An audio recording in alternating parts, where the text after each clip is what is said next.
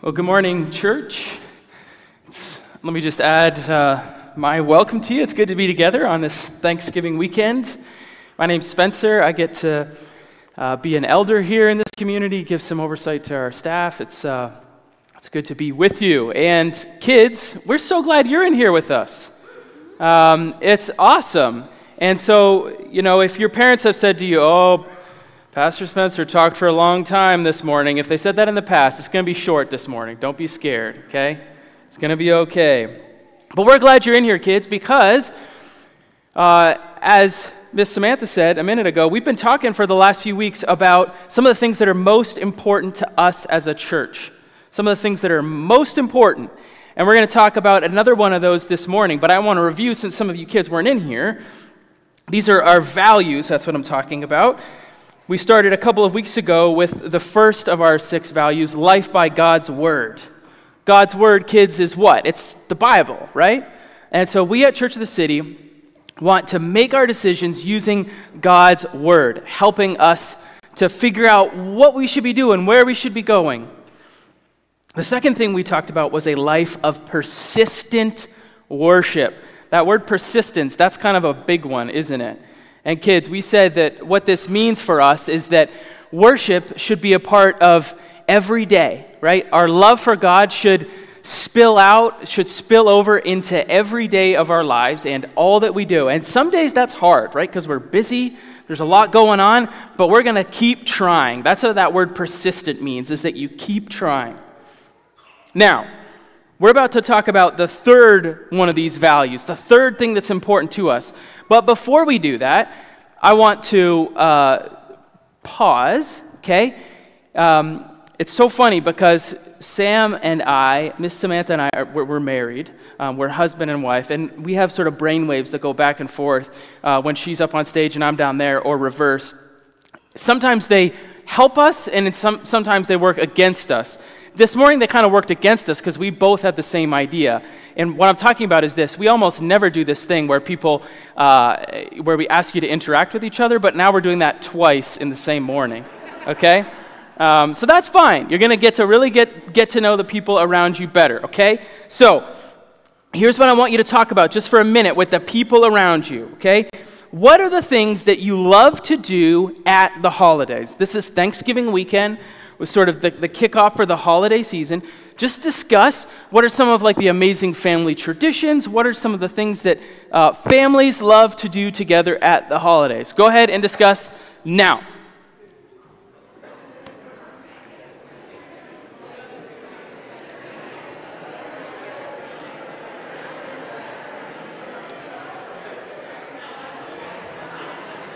No.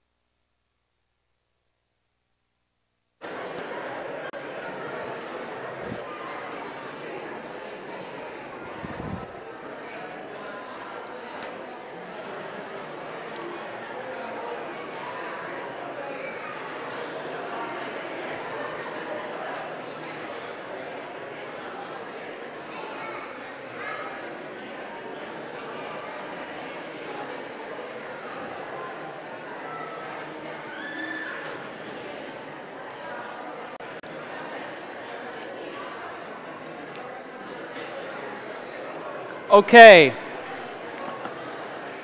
I know I could have given you more time, but I want to hear some of these. And specifically I want to hear from you kids. So we want to hear things that you love to do as a family at the holidays, traditions you have. Kids, you can stand up on your seat if you need to shout it out for us. We can hear from some adults too, but... Food! Man after my own heart. Everything at the holidays should really revolve around food, shouldn't it? What else? Napping? A dad after my own heart, right there. You can't have one without the other, right? Yeah. What else? Presents? Right. That's a part of the holiday seasons. We give each other gifts. Family. Just being together. Absolutely. What else? Board games. Esther and I are in a missional community together, and we love breaking out board games around the holidays. What else? Hiking? Is that what I heard? Hiking. Doing things together. Seeing amazing things together. Fall colors right now, right? What else? Hiking. A second for hiking. That's the first one we've gotten an upvote on. Okay. Music. Listening, playing, all of the above? Listening. She said, listening. If the family starts playing, then things have gone off the rails maybe in that family.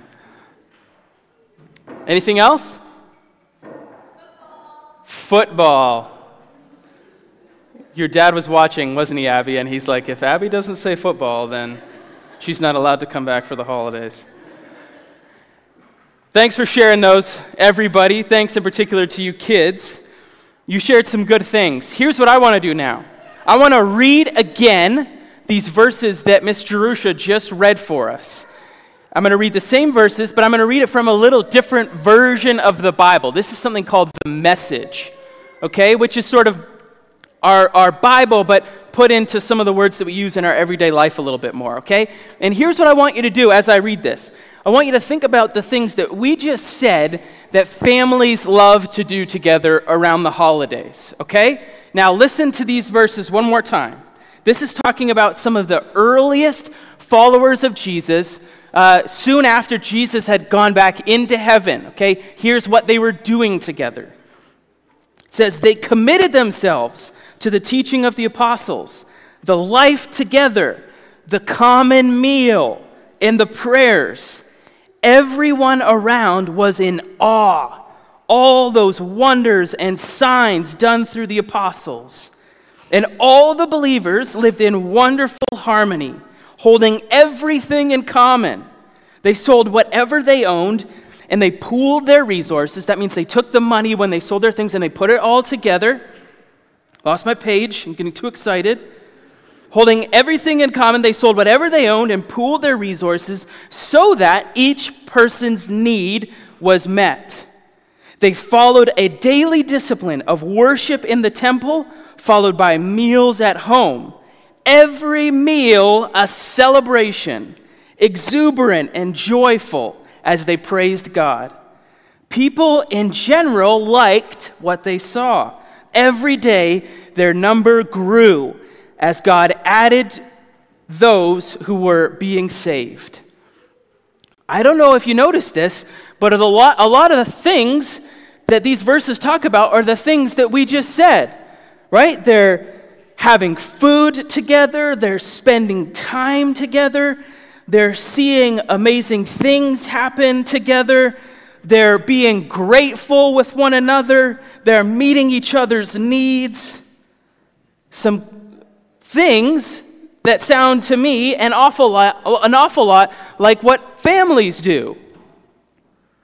Well, we might ask, why were they doing that? Some of these people maybe just met each other. Why were they living this way together? And there's a few different answers we could say for that, but a really important one is this. Jesus taught them to live like that. Jesus taught them to live like that. There's a story in the Gospels, these books of the Bible that talk about Jesus' life. And in one of those, Jesus is with this crowd of people. He's talking with them. And some people come over and they say, Psst, Jesus, your mother and your brothers are here and they want to see you. And this is what Jesus says when he's told that. Hey, your mother and your brothers are here. They want to see you. He says this. Stretching out his hand toward his disciples, he said, "Here are my mother and my brothers. For whoever does the will of my Father in heaven is my brother and sister and mother." Jesus was describing here what we call a spiritual family. A spiritual family.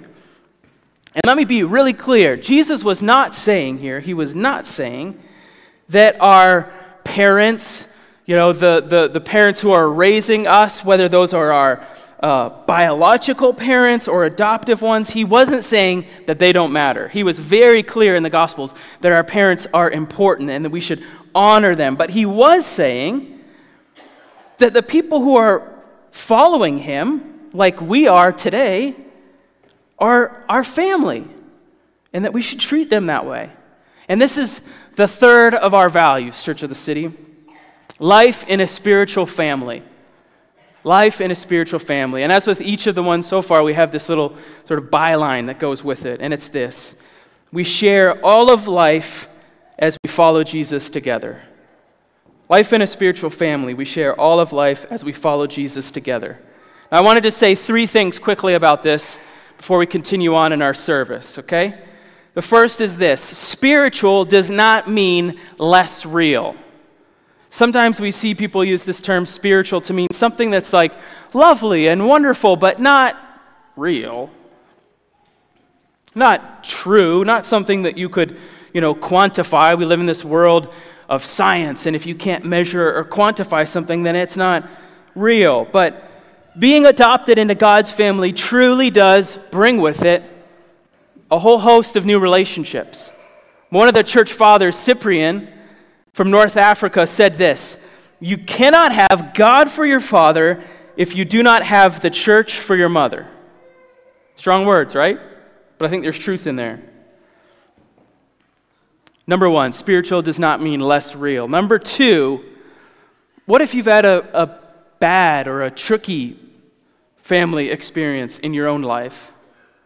Maybe you don't have much contact with your biological family, maybe none at all. Or maybe you do have contact, but you've had to work for years to establish, good boundaries with your family. I know there are some of us in our church in that situation. How do you then hear a phrase like this, like I just said, right? We share all of life as we follow Jesus together. Well, there are absolutely times, friends, when we establish boundaries with a church family. Absolutely times where we do that. But I think the problem is that too often we start from a compartmentalized place, right? We say, well, this is my church life, and this is my regular life over here. These are my sort of church relationships, and these are my other relationships. And I think the scriptures ask for us to start from a place of full openness and to establish boundaries as they're needed. We share all of life as we follow Jesus together. This means the places we live, the resources that God gives us, our time, right? One of our most precious resources, we share it. So, spiritual does not mean less real. Yes, there are times when we must set up some boundaries, but we should default to a place of openness with each other. And last thing, I want to speak to the single folks in the room. Forgive me, forgive us as the church for any moment in which we have suggested that the single life is sort of plan B for the Christian. When can I set you up with so-and-so? Are you seeing anybody yet? Oh, marriage, it's the greatest gift God gives. Forgive us for that. Jesus was a single person. Many people in the scriptures were single people. And my hope and prayer for you is that in your life at Church of the City, you experience life in a family. That you experience something wonderful with us. That you find a life full of intimacy, full of purpose, creativity, and a true community in our midst here. And friends, if this is happening, if we're living like this, the world will notice. The world will notice. How could they not? Latino theologian Carlos Sosa Salazar says this: since loving God is the way that creation can reestablish a proper relationship with its creator, and since loving Jesus means loving God, a community of disciples in which each loves the other as the Son loves the Father is in itself a testimony to the world of God's love. This love that we share together shows the world what God is like. Because we share something truly unique, truly wonderful. Think of what binds us together, friends. The God of the universe reached down into each of our mess and called us his own. This experience binds us together in a way that's remarkable. One of my favorite folk bands is a band called the Avett Brothers, hailing from North Carolina. Anybody familiar at all with the Avett Brothers? A few of us. They have this song called Murder in the City, which is not as grim as it sounds, okay? The song is about a man going away, leaving his family to go work in the city, and he's not sure what's going to happen there, right? And he's concerned, in fact, that maybe he won't even make it back to his family. Who knows? And the last line of that, or last few lines of that song say this: he's sort of making preparations should he not return to his family. He says, "Make sure my sister knows I loved her. Make sure my mother knows the same." And then the last line: always remember there was nothing worth sharing like the love that let us share our name. Always remember there was nothing worth sharing like the love that let us share our name. Friends, there is nothing like this love that has brought us together. Nothing like it. The world longs for it, needs to see it. So let's love each other well. Let me pray for us, and we're going to turn a page in the service to something I'm quite excited about. But let's pray. Jesus, through your life, death, resurrection, you bought us a way into an incredible love. There is nothing like it. And not only are we brought back into relationship with the God who created us, but we gain a family. And so would we love each other well? Would we share all of life together? Our homes, our dinner tables, our traditions, our best recipes, big news, good and bad. Would we share it all? And would the world notice? We pray this in Jesus' name. Amen.